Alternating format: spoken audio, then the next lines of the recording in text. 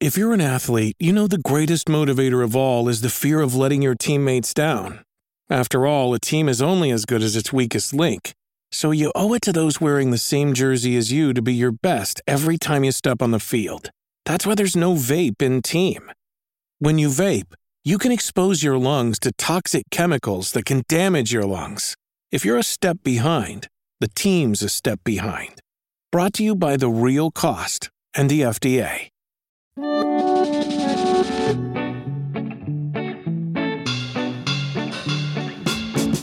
Welcome back to the Eurogamer podcast. I'm Bertie, your host, a writer from Eurogamer, and every 2 weeks I find someone interesting from the world of games to talk to. Supporters of the Eurogamer website get these episodes first. For the price of a couple of coffees, you can get early access to the podcast, plus a whole host of other benefits, including ad-free viewing, exclusive articles, discounts on merch, and more. Check the website or the description for more information. Today, kicking off 2022, Happy New Year, by the way, we have someone whose game we voted Eurogamer's Game of the Year 2021. An unexpected choice, perhaps. This is a Zen game about unpacking boxes as you move into new homes, something we've all probably done. And while I say Zen, it's not always the case. I'm sure I wasn't the only person who found it a bit stressful at times, just like the real thing, I suppose. The game is, of course, Unpacking. And my guest is the creator, Wren Brier. Hey, Wren. Hi, how are you going? I'm good, thank you. How are you? Yeah, pretty good. So tell me, what was it like seeing Unpacking voted as Eurogamer's Game of the Year? I saw your tweet saying, "Have I been punked?" Which brought back memories. I think it's safe to say you were surprised. Yeah, I wasn't expecting that, especially considering second place was Halo Infinite. I saw some people being like, "What? So Unpacking is better than Halo Infinite?" And I'm like, maybe. It depends on who you ask. What does that kind of recognition for you as a developer, for your game, for your team, what does that mean to you? It means a lot. It means that this game that we made that we thought was niche, that we, poured our hearts and souls into for 3.5 years, is being enjoyed by people and really connecting with people. So it's not only Eurogamer that loves Unpacking, of course. It's been really well received almost everywhere. How much of that did you expect? You mentioned just then that you saw Unpacking as a niche game that maybe wouldn't reach everyone or lots of people. Do you remember back when it was about to launch and how you were feeling about how it would do? Before launch, I thought we had a pretty good chance because people had already reacted really positively to the game. We've done a lot of demos and showcased the game a lot, and have seen this positive response from people. We had very slowly over the course of these 3.5 years of development, seen this community come together around the game. So by that point, we knew that, okay, this is going to do all right. At least we didn't expect it to do this well. I think a lot of people were surprised, especially by the story. They weren't expecting that. So I thought that we had communicated there was going to be a story, but apparently, most people just thought this would be this game about organizing things and didn't realize what exactly we were going for. So that was exciting that we got to surprise people with that. How well has Unpacking done for you? Has it, to ask a crude question, has it changed your life? Yes. Yeah. It's I'm right now in this weird period between the game has launched and has seen great success, but it takes a while for that, the life-changing amount of money to actually come through. So right now it's I have not received that yet.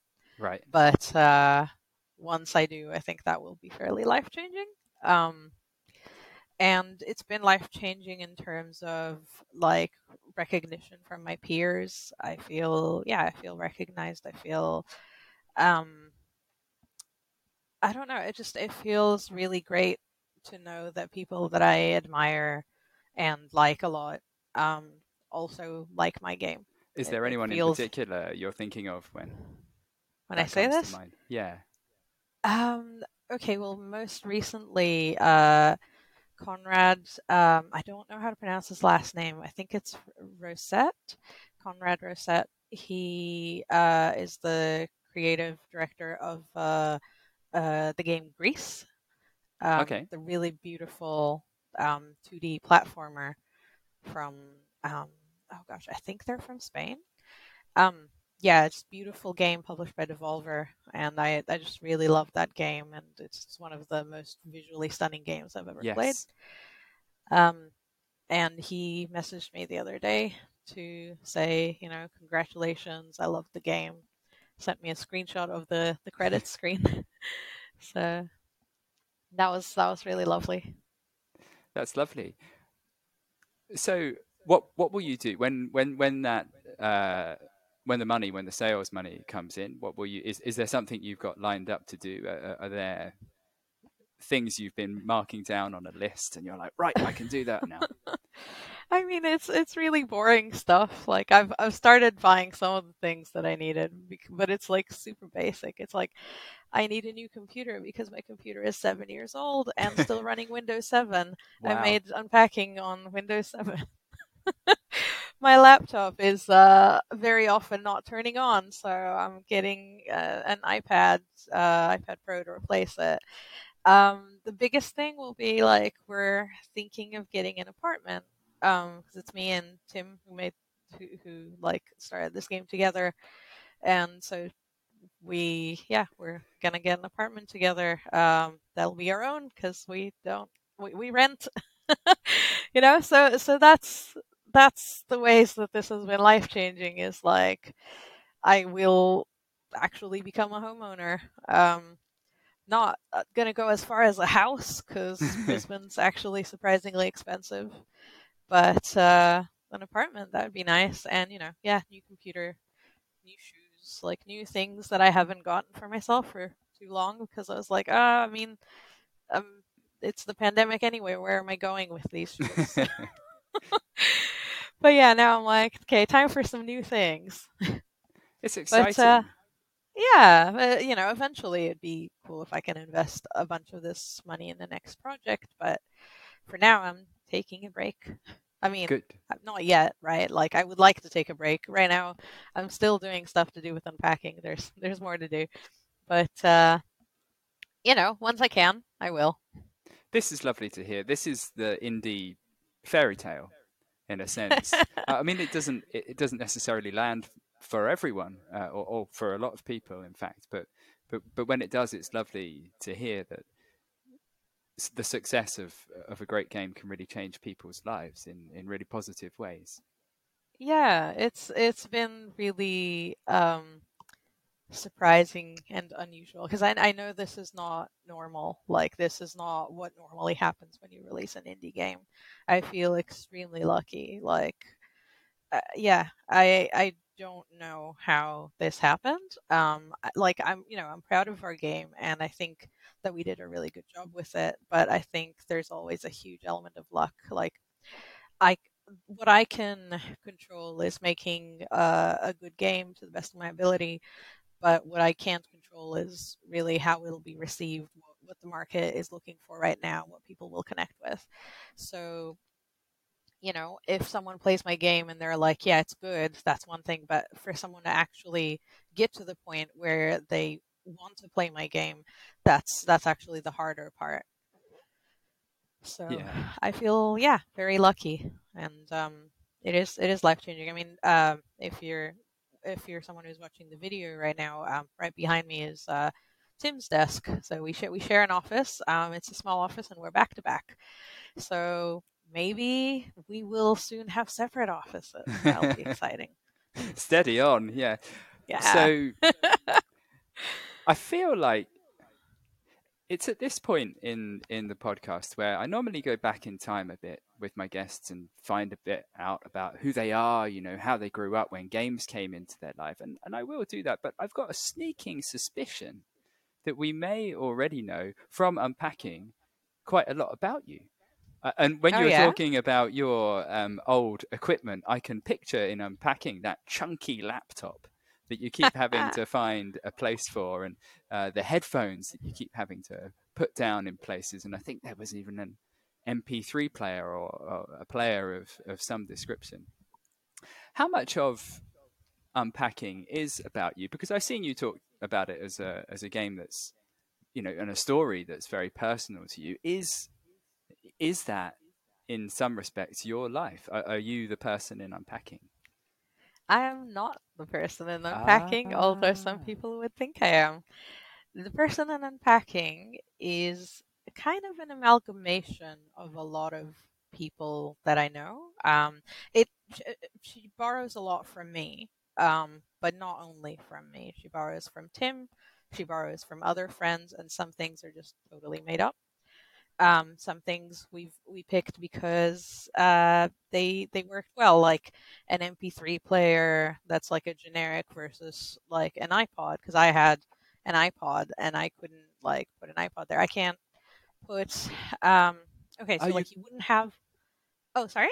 I was just going to say you can't put specific things there for copyright reasons, or Yeah. I mean, everything is slightly altered. Anything like the consoles, everything has to be slightly off-brand to dodge any problems. You say everything is a generic, so there's that. But there's also like, say, from I don't remember what year, but it'd be fairly early into the game, at like mid game, I guess. Um, the main character, I mean, in terms of years, I would have had an iPhone, but the main character doesn't have an iPhone, or if she does, you don't see it because that's not something you pack. That's something that you keep on you.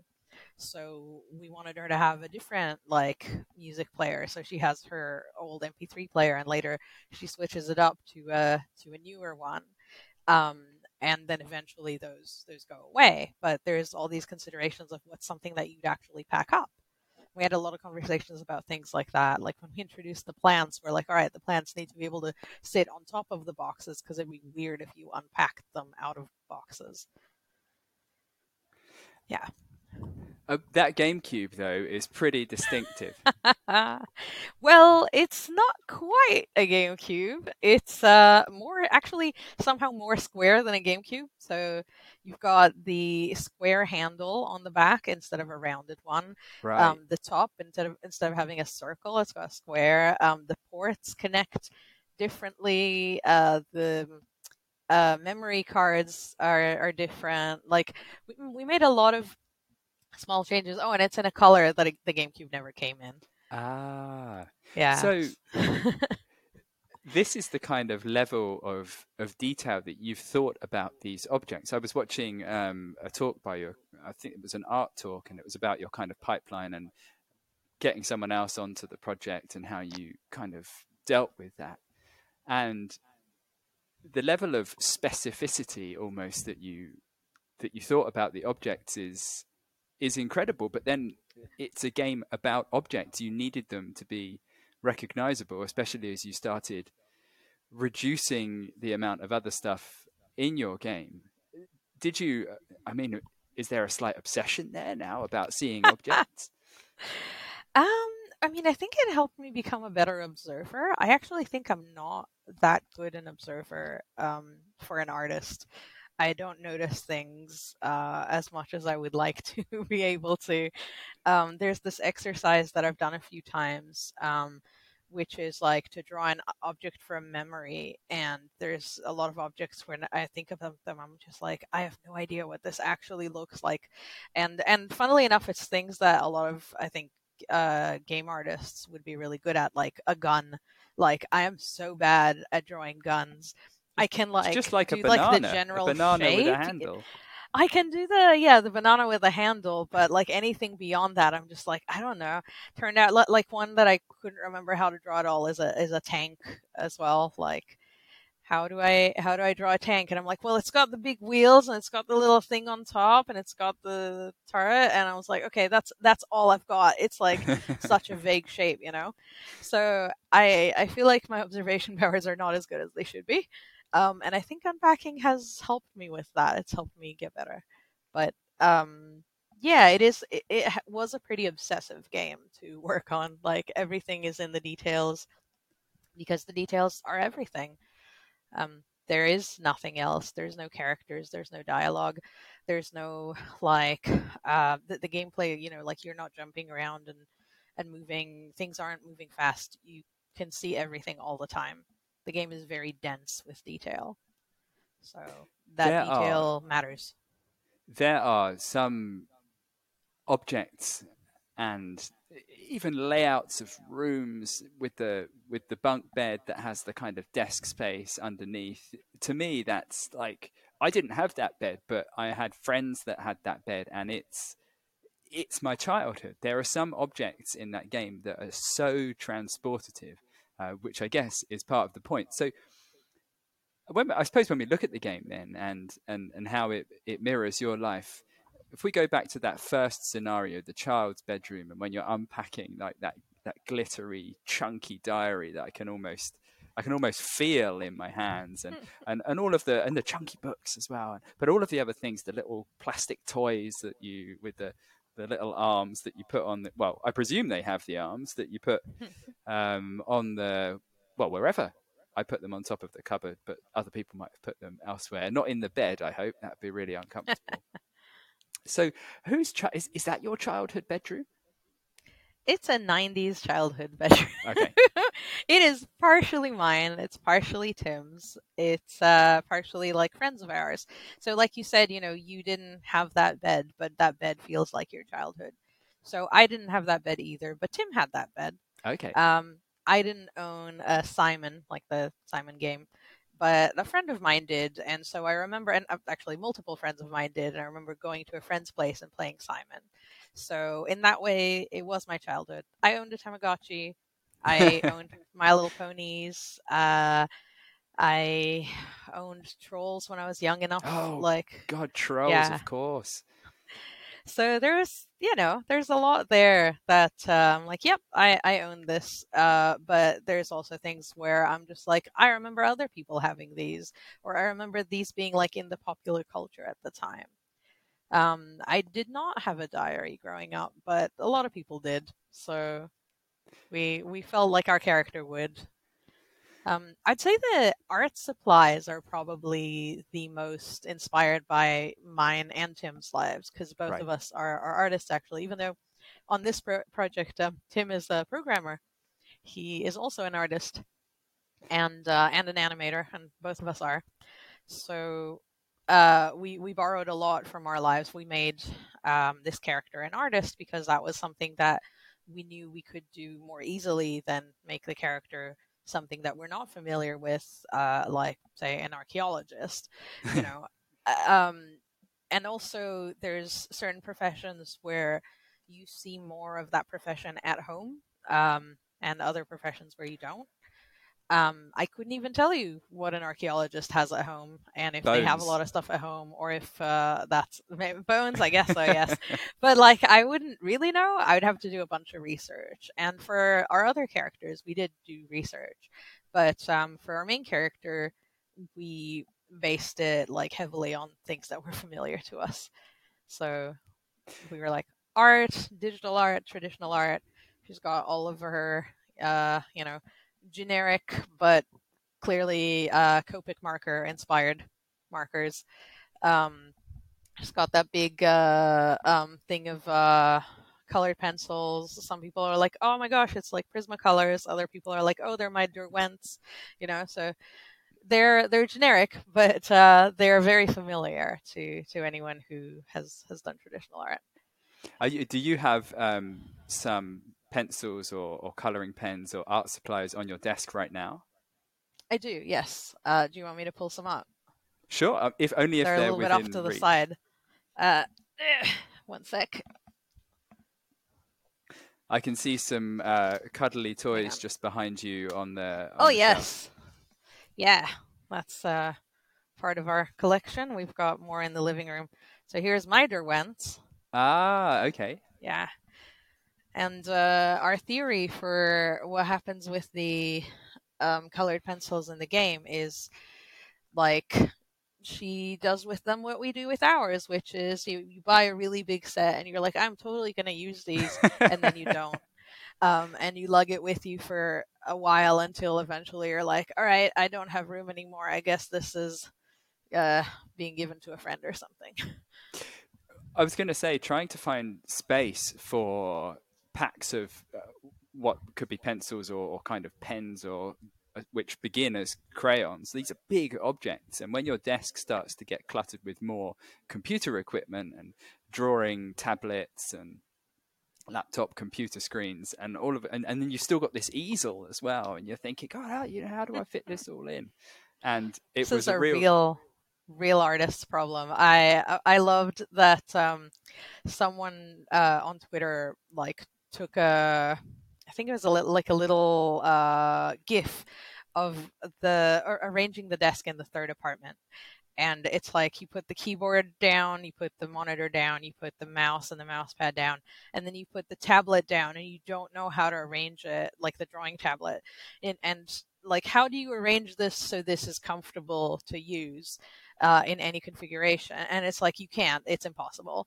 And so this person is an artist in real life, and she was like, I can't believe this goddamn problem is like following me into video games.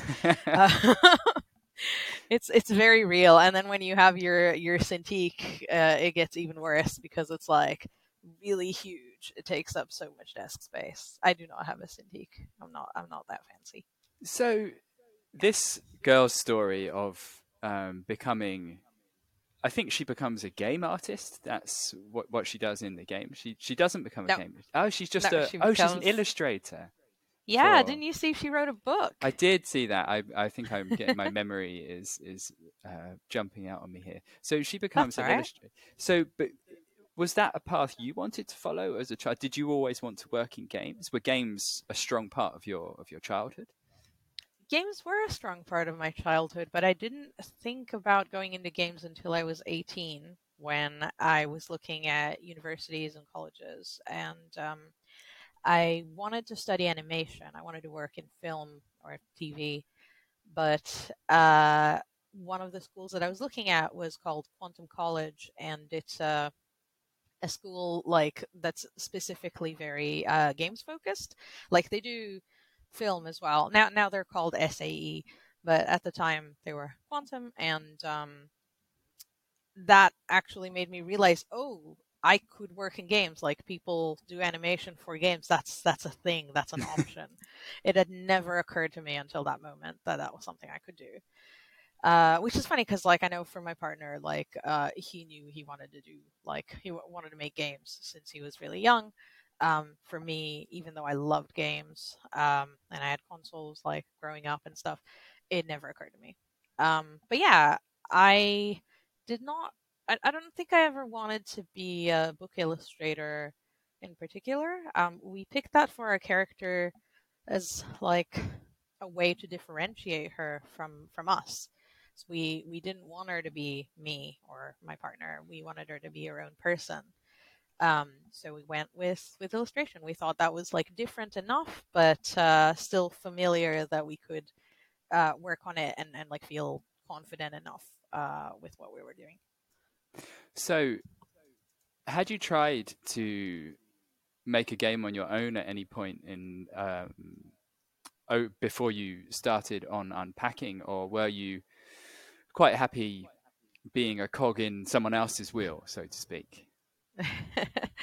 I actually no, I hadn't tried to make my own game before. I think I didn't have a lot of confidence in my ideas, and I didn't feel like in places that I'd worked, I didn't really feel that encouraged to do that. Although actually no, that's not entirely true because at Halfbrick we had this thing called Half Brick Fridays, which was like this um, basically this week-long thing that was like spread across several weeks. So it's like one day a week for I don't know, something like 6 weeks. And you would basically people would come up with their own ideas for games and pitch them, and then form teams around them and make these prototypes. And sometimes these prototypes later turned into company games, but very rarely. So while I was at Half Brick, I kind of happened to be there at a time when they were not doing these for a pretty long time. But toward the end of my time there, they did one. Actually, they did two in like my final year there. And that first one, I was like, well, I don't have any game ideas. I will just join someone else's team. It's fine. And then the day before the pitches, a friend of mine did a presentation on some new tools that he had been working on for the company. And something he showed in that presentation inspired a game idea in me. So I was like, wait, maybe I could do this. And I stayed back late and I made a little slide deck and drew some scribbly drawings. And the next day I pitched this idea, and it was well liked enough that we got a full team. We actually got more people apply. We had more people apply than we had room for. So that was really cool. That was very encouraging. Do you remember can you say what the idea was? Oh, I don't know if I can talk about it. Probably it's fine. Like, it was called Rocky Defense, and the pitch was something like reverse Angry Birds. Like, you played a pile of rocks that like you had to build a defense out of, and then things came flying at it, and you needed to like keep building this pile of rocks to to protect your diamond queen.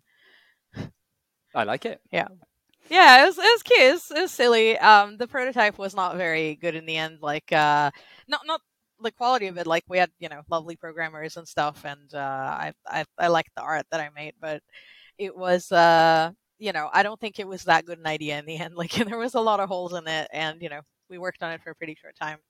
2 months in a cabin in the woods in Sweden, as a kind of games incubator thing. I hope it wasn't in the winter. No, it was in summer. It was lovely. so is that? I'm looking at the 2018, and I'm thinking, is that when the idea for Unpacking was born?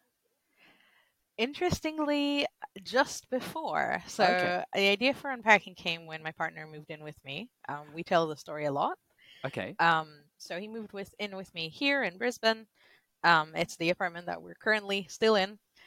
And yeah, some things seemed very game-like about it, like taking things out of boxes and emptying a box to unlock the box underneath it, and like not knowing what's going to come out next. Like, there's the certain element of like delight and surprise, and completing sets of items, and just in general creating order out of chaos, which is what you do in a lot of games.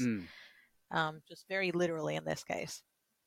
So we had this idea, and we were like, cool, let's, maybe we can make this. We were just kind of, at first we were just brainstorming, and it was almost like a joke, but Tim really encouraged me. So like I said, I didn't used to have a lot of confidence in my game ideas, but my partner Tim is always coming up with ideas. He has several game ideas a day. If he starts telling me, so I was thinking about this new thing for the witch game, and I'm like, which game? Is it this one or this one or that one? It's like, no, it's a new one. Actually, it's none of those.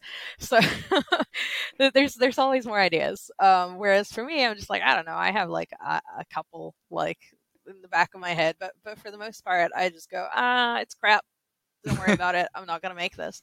But he was like really encouraging, and when I said, this seems game-like, he started being like, okay, how would the mechanics work? And whose things are you unpacking and all that. We just started brainstorming. And he brought it up again the next day, and I was like, oh, okay, I guess we're doing this. And so I would start to bring it up. And eventually I was like, I had an idea for what we could do story-wise, that we could tell the story of a character through the different moves in her life from childhood into adulthood. And I had like a bunch of the levels mapped out, essentially, like just the general outline, right? It was like,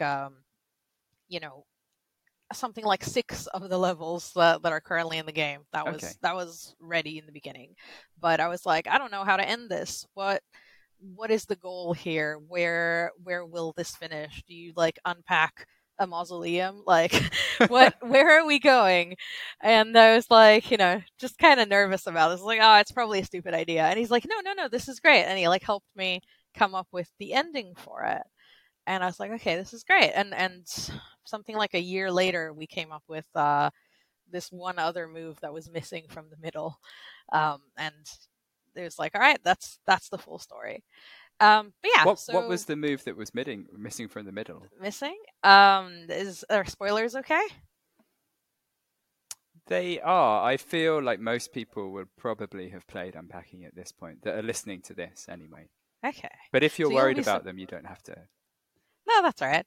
You'll be surprised to find out that the missing move was the one where you move back in with your parents, which is like such an integral plot one. But what happened was, after the boyfriend apartment, you were supposed to have like a sad move where you move out on your own, but it kind of ends happy because you're like, you're both heartbroken, but also like you eventually like, okay, I have unpacked this place and it's nice and it's mine. And what was missing there was like, well, okay, so what ended up happening was the next level after that is the level where the new partner moves in with her. And then that's a happy level. And what kind of ended up happening was that you had this one level that couldn't decide whether it was sad or happy, but was more sad than happy. And then afterwards, you have a partner moving in and it's happy. And it seemed weirdly codependent. Like she can only be happy when she's with partners.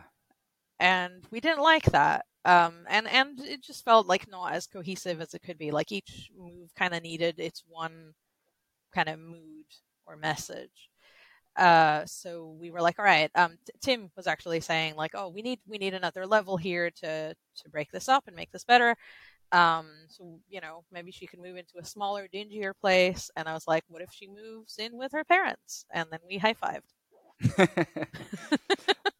I have to say, that boyfriend, what a jerk.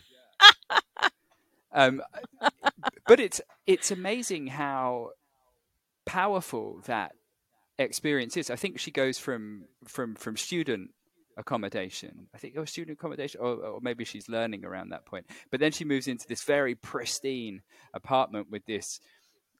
I don't know what this person does, but they earn maybe quite a lot of money. They're maybe as like a city worker or something like that, and they've got these weights and things, and it creates such a strong impression of who this person is. And then, of course, the clever mechanics where there's not enough space for everything, and you start having to, even saying it this way, you start having to encroach on this person's space and life, and the things that you have are, colorful, maybe even tacky kind of plastic things or toys next to this person's stylish equipment that they have all kind of color coordinated and laid out. And I could just imagine the look on this person's face when they came back after you'd unpacked and just being completely unimpressed. It's a really powerful level, and you really conjure the idea of a jerk quite powerfully. You. I don't know if you even intended to do that. Oh, no, we absolutely did. Although the funny thing is, he wasn't supposed to be quite as big a jerk in the beginning. It kind of evolved out of the gameplay. So we, so like I said, from early on, we knew we wanted these different story beats where each one introduced something new to the game. And so like the first level, it's a small level. It's the tutorial, essentially. You're unpacking one room. Then second level, you're unpacking a student apartment, so it's like very small, but it's like got multiple rooms, and it's got like a couple new things like hanging clothes and so on. Third apartment, you live with housemates. You've got Okay. other people living there, and you have to fit yourself in amongst these other people. You fit your life around someone else's, but they're your friends, and you you fit in better with them. But you are kind of like intruding on their space in a way, and you feel like, okay, I have to fit myself around here. I can't move their things. Now, when you move in with the boyfriend, we knew we wanted you to be able to move his stuff as a contrast. So, because you're closer, but also we wanted you to not be a good match. Um, and so we wanted his stuff to be quite different. Now, something that we noticed when people played the game was that they wouldn't move his stuff in the beginning, because so this is playtesters, right? Like friends of ours who just come in and play a bit. And we saw that they weren't moving his things. They were used to just placing their things around other people's because that's what we just taught them in the last level.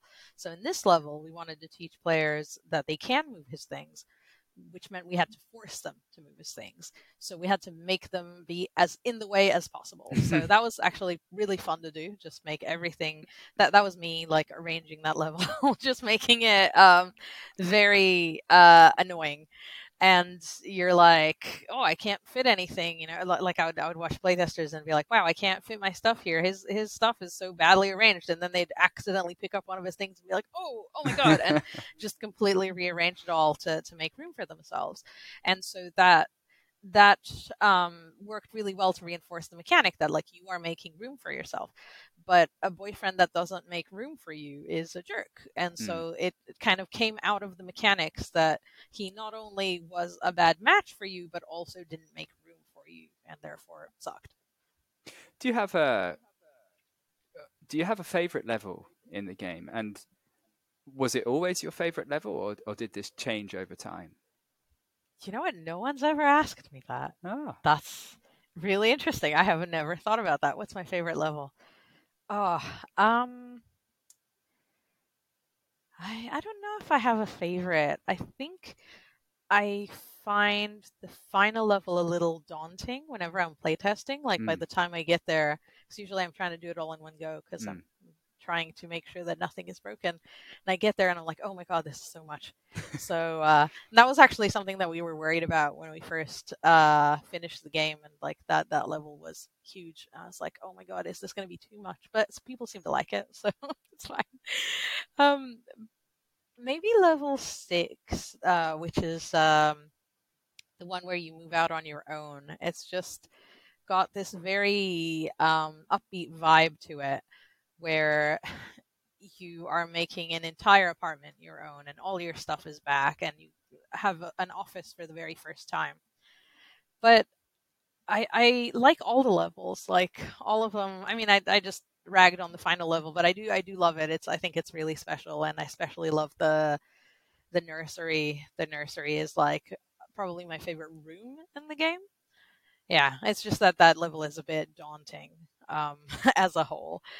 But yeah, level 6 is lovely. I really like level 3, where you're like moving in with these interesting people who are clearly your friends, and you're all nerds and play D&D together. Because there's something so nice about that phase in real life as well, where you find your people after sometimes trying to fit in amongst people who you don't quite connect with, and then you find people, and that they had, Dungeons and Dragons was that was a good thing as well. Yeah, I really like that level. One of the reasons I really like that level is because it feels really personal to me. Because that one is actually quite heavily based on my life. Not entirely. Again, like the housemates are completely different to the people I actually lived with the exception that one of them was a cosplayer and liked to sew, and so she had a dress form in the living room. With like whatever cosplay she was working on at the time, and that was really cool. But otherwise, there wasn't that much in there. that was based on people that I spent time with or lived with. But the feel of the place is very heavily inspired by my previous apartment, where I lived with various different housemates over the course of like 6 or 7 years. Yeah. The yellow wallpaper and the the carpet, and just like a lot of things about it. The kitchen is very similar to the kitchen that we had. Yeah. Was it interesting or perhaps revelatory for you working on a game and thinking about moving into places or moving out of places, the whole kind of picture? Did you have any epiphanies about that process while you were working on it? Because you're thinking about it every day. So something that struck me while I was playing was this idea of the objects we carry through our lives, this core kind of collection of objects which seem to follow us from childhood through to middle age to perhaps to old age.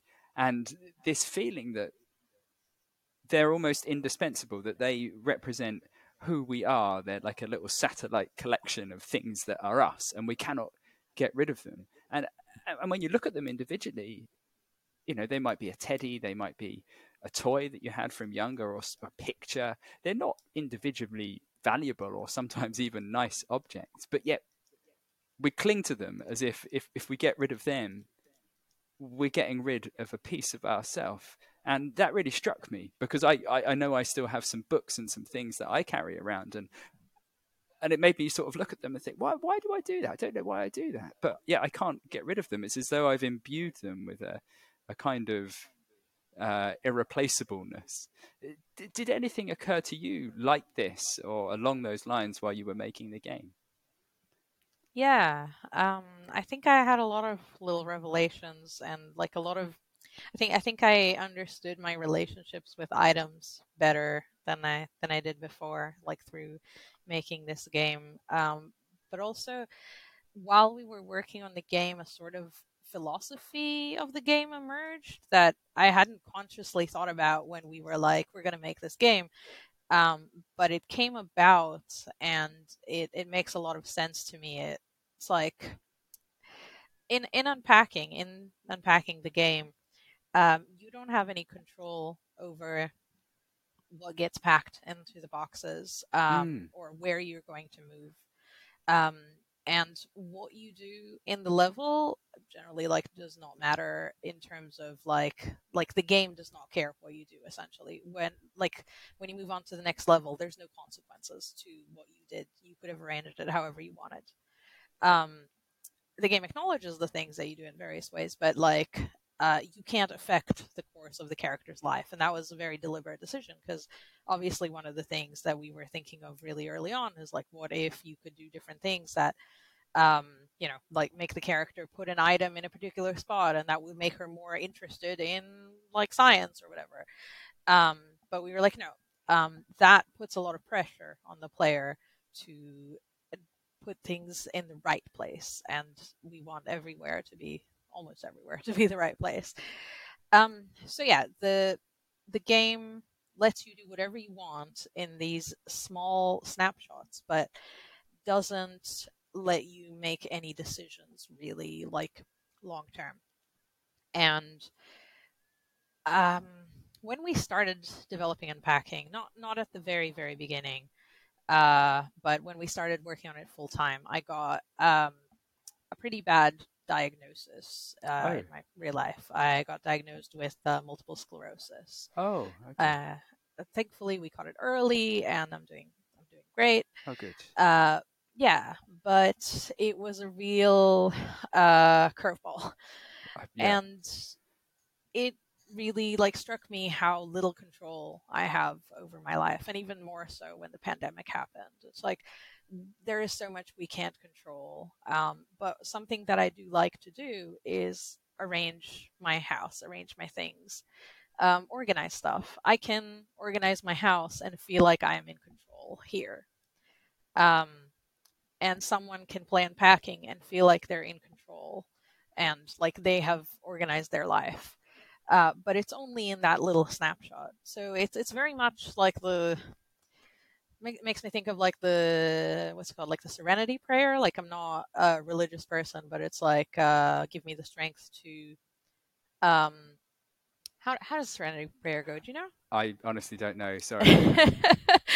Oh, damn. I'm just gonna bring it up. Yeah. Let's see. Yeah, it's like grant me the serenity to accept the things I cannot change, the courage to change the things I can, and the wisdom to know the difference. Wise words.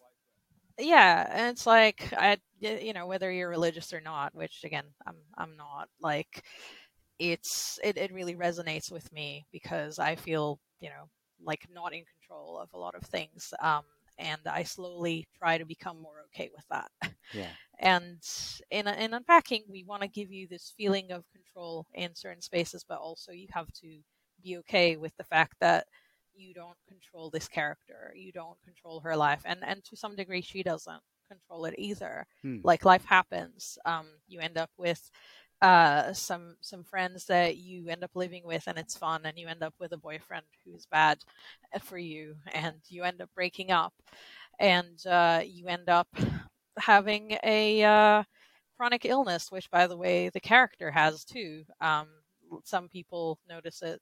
People with chronic illness generally notice. People without go, why does she have a cane? Why does she have all the, like, what are all these boxes? Oh, it's medication. Things like that. So things happen to her that aren't always in her control. But sometimes she is. Sometimes she chooses where to go, and sometimes not really. But you can always arrange your items nicely inside your house. Unless you can't find space for them, like that ice cream scoop in the kitchen. It takes up so much. I'm just like, why? I'm just going to throw this out. I don't know. Ice cream is nice, though. I saw a talk where you were talking about the instant coffee and how people had tried to chuck that out or something. Yes. Yeah, that was always funny to me. Have you, when you're making the game, I know you have some playtesters in occasionally, but by and large, it's your perception of what the game is, what the message is in the game. And then comes this moment as you get to launch where you're giving it out to, luckily in this case, it was lots of people. It's been lots of people have played the game. And then it's their interpretation of what you've created and what it means to them. And what's really special, I think, about Unpacking is that by removing the subject in the game, or not directly showing the subject in the game, I think you allow space for people to step in and become the subject themselves and see their own life in the scenarios and their time at university, their time maybe moving in on their own or moving back, or all the different things, living with jerky partners. And it allows space for people to interpret the game their way. Do many people talk to you about their interpretations? Do you get contacted by fans? Have you heard any surprising things? It's been probably my favorite thing about this game is that people contact me and tell me their personal stories and the ways that they connected with the game and how it affected them. And they say thank you in a way that feels like my game helped them, which is like, it blows my mind and makes me really happy that I could connect with someone like that. People, even like streamers, when they stream, they talk about the items and what they mean to them. Like I was watching this one guy playing the demo way back when. He played like the first level, and every item that came out he related to his own life, and he's like, oh wow, this old Game Boy, wow, you kids these days wouldn't know, but these weren't backlit, so you see this flashlight over here, if you wanted to play in bed, like, you gotta play with the flashlight, and just reminiscing while playing this game. And that, yeah, I love that, and I love that so many reviews and articles about Unpacking start with someone telling a personal anecdote or like telling you something personal about themselves. Like I think it was the one that was in the LA Times started with this guy reflecting on um, a soft toy that he's had since childhood that is still there and has had its head sewn back on, and some other items that like should have been tossed out but haven't been. And it's like almost every article about Unpacking um, of someone who like had the game resonate with them starts like that and relates a lot to their personal lives. And people tell me that they or actually write in their articles that they're jealous of the main character, that she has her shit together, that her life is good and she lives in a nice place and she bought a house, and like it's we made the game as kind of millennial wish fulfillment. Um, you do these basic things like I'm about to do with the earnings from Unpacking and getting a nice new computer and buying a house like or an apartment. So yeah, it's like I've heard a lot of stories, and it's been wonderful. It's like that's actually what I wanted the most out of this game, is like it's why I make art. It's because I want people to connect with it. um I want to give someone an experience and have them feel something, and if they then like contact me back and share that experience with me, that's just like all I could ever ask for. Yeah. So at the moment, it still hasn't been that long since the game came out. So I presume you're in a period at the moment where you're just. You said earlier you're taking a break. Obviously, you're looking forward to the things, new things in your life, like perhaps a new apartment, buying some new things that you haven't been able to for years. But in terms of the game, this just a period of reflection for you and kind of listening to how people and watching how people are reacting to the game and reflecting on the project itself? Is that the kind of period that you're in at the moment? No, we're still working. Oh, okay.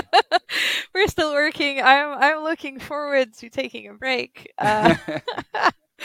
No, okay, so like there's tech support, and it was funny because when I told my mom like that I have to answer questions from like users on Steam who can't make the game go, she's like, "Oh, that's you guys? You guys do that?" I'm like, "Who else? Who's gonna do tech support for us if not us?" So like that's some of my time goes on that and answering emails, and like people reach out about like media stuff like interviews, but also like just I don't know, like new opportunities and things.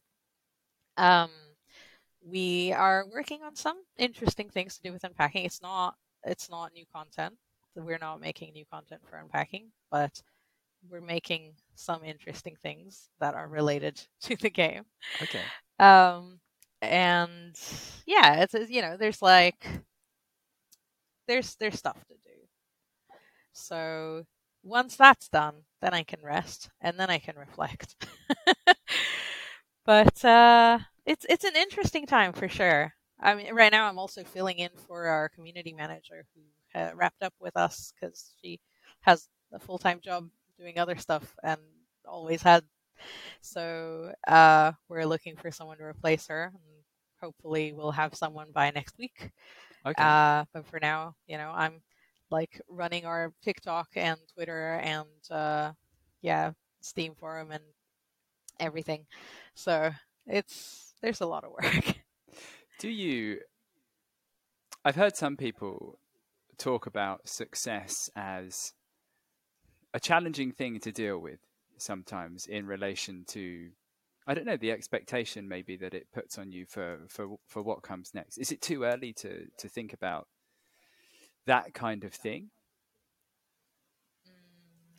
What do you mean that kind of thing? Well, I Like suppose two success things. as So being success, and I suppose within that, what comes next.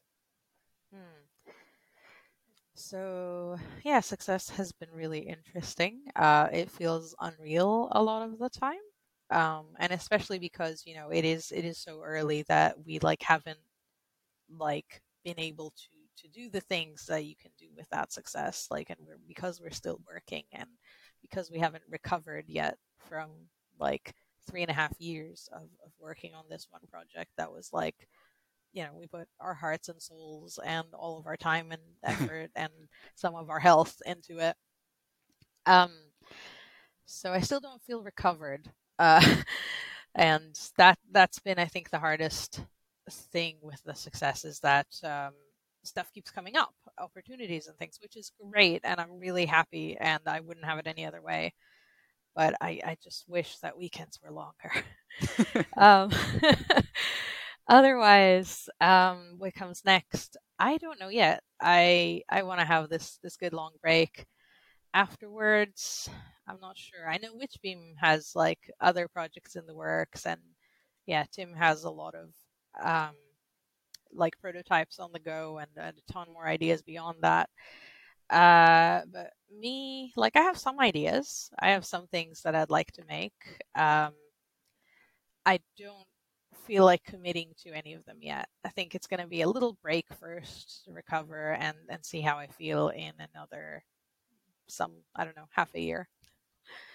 I think that sounds very wise. Well, Wren, thank you very much for joining me for the Eurogamer podcast. I only have a quick few questions left that I ask everyone that I talk to. They're not silly. I don't want to label them as silly. To everyone else listening or watching this, we'll be back in a couple of weeks with a new podcast. So please subscribe on whatever platform you're listening on, or just visit the Eurogamer website. That would be even better.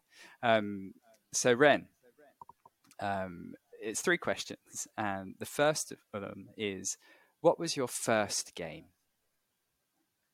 First game that I played? Yes, or could have been watched, I guess. The first game that came into your life, I suppose, that flashes up in your mind when you hear that. I mean, probably... I'd say my first real game in that I owned it and played it like properly would be Mario 64. Okay. Mario a good 64. Game to start with. Very, very good, yeah. I've played it and like 100%ed it multiple times since. But you haven't fancied joining the speedrunning community just yet? No, I'm not a speedrunner. I'm a slow runner. I like to play games slowly and take my time, but I like to complete them like all the way. Okay, so, and I think I might know the answer to this, but we'll see. What was the last game you played? And I guess maybe the last significant game that you played, or it doesn't have to be. Do you want to guess? What's your guess? Actually, I don't know if it is. I saw that you rated Psychonauts 2 as your, I think, game of the year last year. One of your favorite games. So, but that may have been played earlier in the year. No, that was a while ago. Yeah, okay. I played it some months back. No, the latest game I played is actually a very old game. I just replayed Banjo-Kazooie. Oh, wow. Yeah, so I was playing ukulele finally because, I don't know, it took a while to get around to it. I got it on the Switch and I started playing it. And it was good in some ways, but I feel like it didn't hit the mark for me, like with what I missed in Banjo-Kazooie. And I was like, am I just like misremembering Banjo-Kazooie? Is it just a nostalgia? Like, am I, this is this game that I remember so fondly, but it's probably like I'm blowing it out of proportion. And I played it again and I was like, no, this game is amazing. Still amazing. Yeah. Holds up. That's nice. It's nice to do that and almost go and validate your memory. Yeah. I mean, so now I'm playing Banjo-Tooie and I think I'm slightly invalidating my memory because it's not quite as good as I remembered. But Banjo-Kazooie definitely held up. Okay, so the final question, best game. And you can interpret that how you like. Oh, God. Best game like ever. I guess so. I don't know. There's so many good games. There's so many games that I love for really different reasons. I can't pick one best game. Yeah, like my best game, like I said, last year was Psychonauts 2, and Psychonauts 1 was one of my top favorite games before that. So Yeah, we can go with Psychonauts 2 for 2021. Are there any others that flash up over the kind of course of your life? You said you can't pick between them. Were there any? Is there a kind of Oh yeah, handful or a couple that come up immediately when you think of that? yes.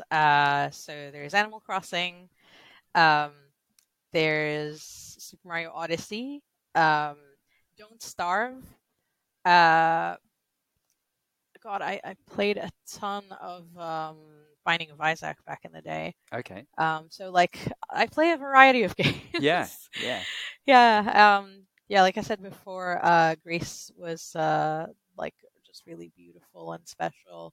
Um, I don't know. There's just so many incredible games out there, and if I'm to name more indies, like um, recently I played Doki Doki Literature Club, and it really surprised me, and I did not expect to love it as much as I did. I don't even like horror, but I really liked that game. That's nice. I think it's always really lovely when a game comes along in a genre you don't necessarily tend towards, but you play it and you like it, and then it maybe edges you to thinking, or perhaps I can dip into this genre, and maybe I do like this genre. Maybe there are things that I do like in here. Yeah, and I'm sure that as soon as I get off this call, I'll remember like 5 other games that I'm like, why didn't I say those? They're so important to me. Um, but it's just, yeah, games have been important to me my whole life and have been just, I don't know, like they're really special. I think it's a really special medium. That is a lovely place to end it. Wren, Brier, thank you so much for joining us. Thank you so much for making Unpacking as well. Congratulations, and I wish you all the excitement and in the success that has come from it. Thank you so much. It's been lovely being here.